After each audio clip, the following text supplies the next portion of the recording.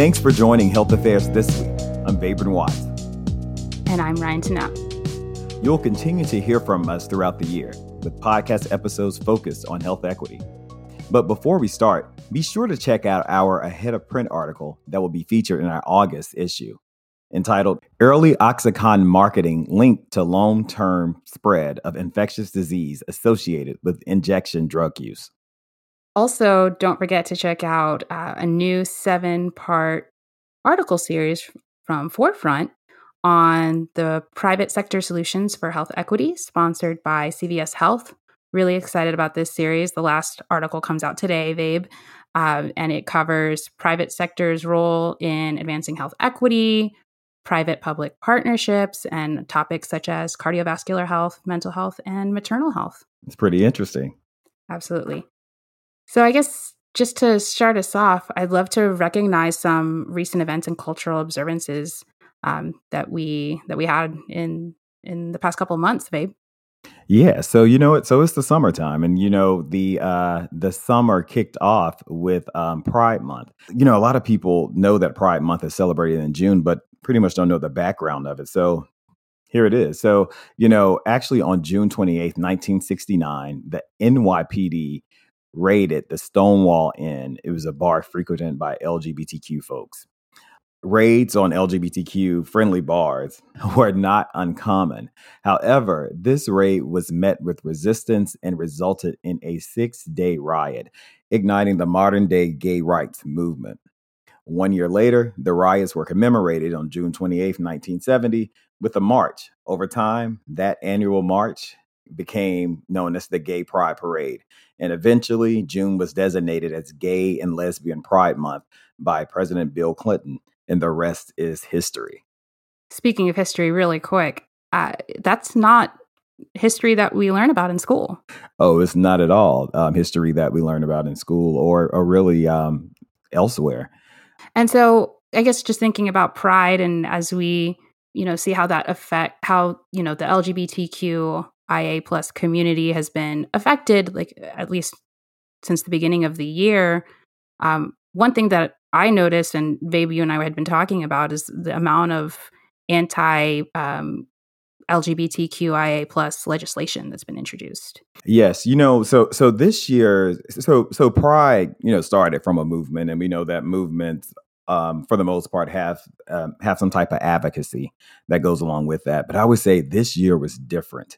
I did participate in the Pride festivities in Baltimore in June, and the advocacy at Pride was strong. Due to the fact that in 2023 alone, there were more than 525 anti-LGBTQ bills introduced by the start of June. Approximately 1/3 of these bills introduced were related to healthcare, mainly legislation aiming to block transgender youth from getting gender-affirming care was the most prevalent among those bills related to healthcare. So, this year, Pride was different. There were other things that actually came up as far as education was number one as it relates to the anti-LGBTQ bills, but then that was quickly followed by anti-health LGBTQ bills. So it's really interesting. I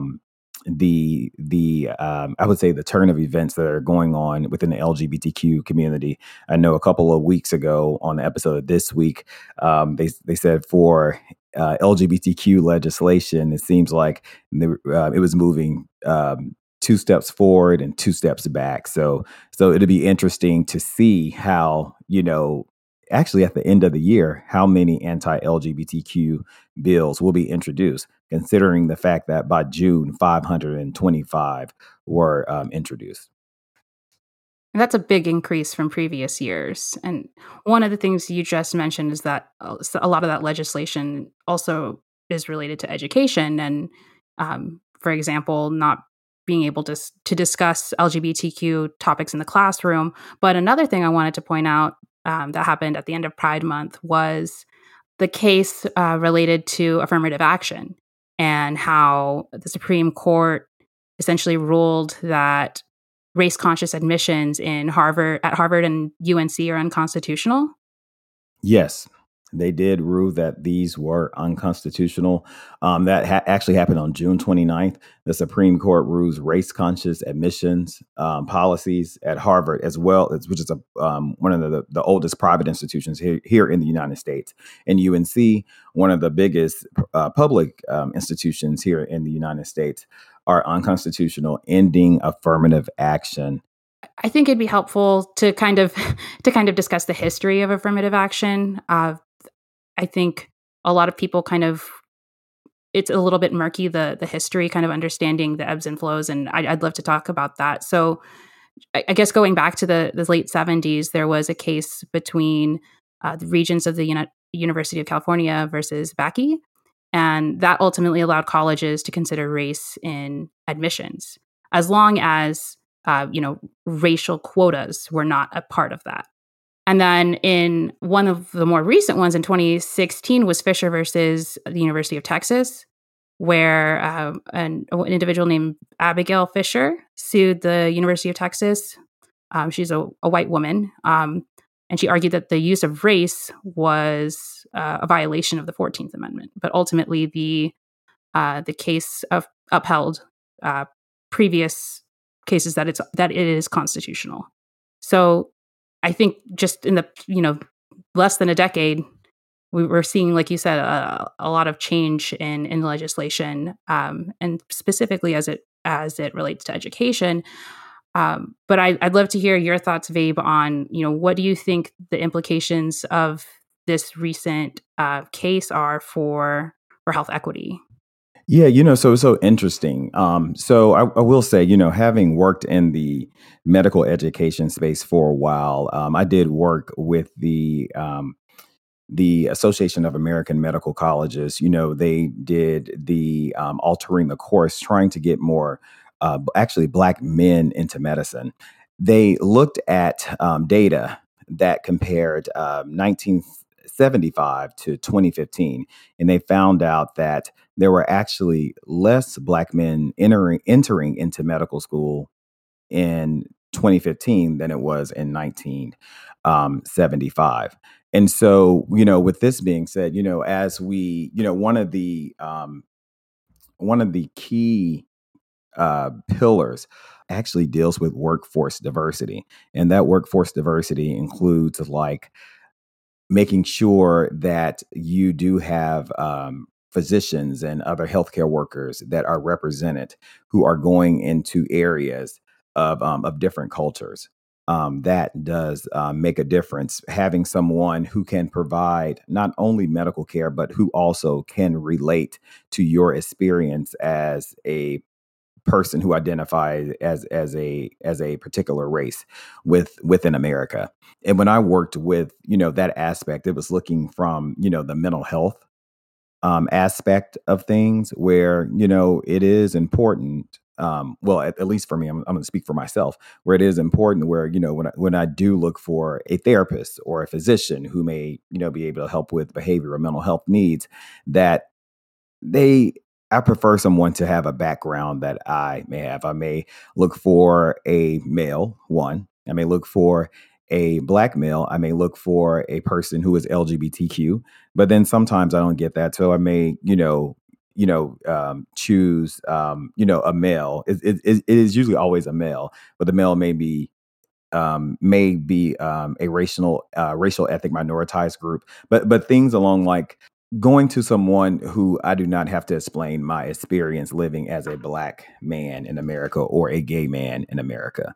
So all those things are important. And if we look at, we're already having problems with really diversifying medical schools, and, and this will, hamper it. Well, it allegedly, hampers health equity. This could be a major problem. And we'll see how this pans out. No, absolutely. I think your experience and also my experience as a woman of color, Asian American, seeking care. It's so important to have culturally competent providers, and also it would be, at least from my perspective, ideal to have somebody that I identify with. So I think going off of that, you mentioned mental health, which is a perfect transition. This month, July, is BB Moore Campbell National Minority Mental Health Month. Yes. And BB Moore Campbell was an author, a journalist, mental health advocate, and she was actually one of the co-founders of NAMI Urban Los Angeles. NAMI is the National Alliance on Mental Illness. So she was really focused on, reducing that stigma within communities of color and encouraging people to get care, mental health care. So, I mean, like you said, cultural competence is so important in healthcare, and specifically in minority mental health. A lot of different communities face added barriers. One is the Muslim American community. According to the American Psychiatric Association, nearly 1/3 Muslim Americans experience religious discrimination in a healthcare setting. So that's something to keep in mind when you're thinking about, okay, we can encourage communities of color and historically marginalized communities to access care, but once they get there, what is their experience like? Exactly. And you really have to incorporate that culture into care, particularly as you look at indigenous populations. Their way of providing mental health care, it may be totally different from how it is provided among other groups and ethnicity, because they are really into being connected to the land. So, the conventional, therapy that we use, they may not use that because they want to receive a therapy that is respectful of their culture. Oh, absolutely. And in indigenous populations, American Indians, Alaskan Natives, they have higher rates of mental illness compared to the general population in the US. And a lot of that is linked to intergenerational historical trauma and all of those aspects. So, like you said, Vabe, it's really important to have that culturally competent care, because not every community is the same. There's no one size fits all approach for the different populations, especially as it relates to mental health. Correct. And Ryan, I think this year also we just hit the 1 mark anniversary of the hotline. Speaking of mental health, of the hotline number for suicide prevention. Oh, yes, 988. That is a number that will connect you to crisis prevention services in your local community. So it essentially route you to, a crisis counselor if you're experiencing suicidal thoughts, suicidal ideation, and you're in crisis, or if you're somebody is and you want to know how to support them, that is a great resource to call.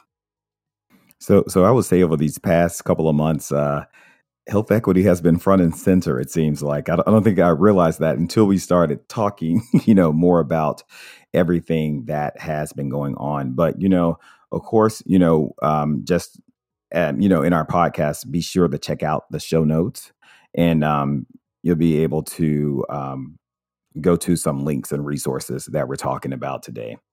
And also, as we begin to wrap up, as we reiterate, be sure to check out our August issue of Health Affairs coming soon, plus our CVS sponsored Forefront series on health equity. Thanks for listening to another episode of Health Affairs This Week with Vabren Watts and myself. So if you like the episode, tell a friend, leave a review, or subscribe wherever you listen to your podcasts. Goodbye. Bye.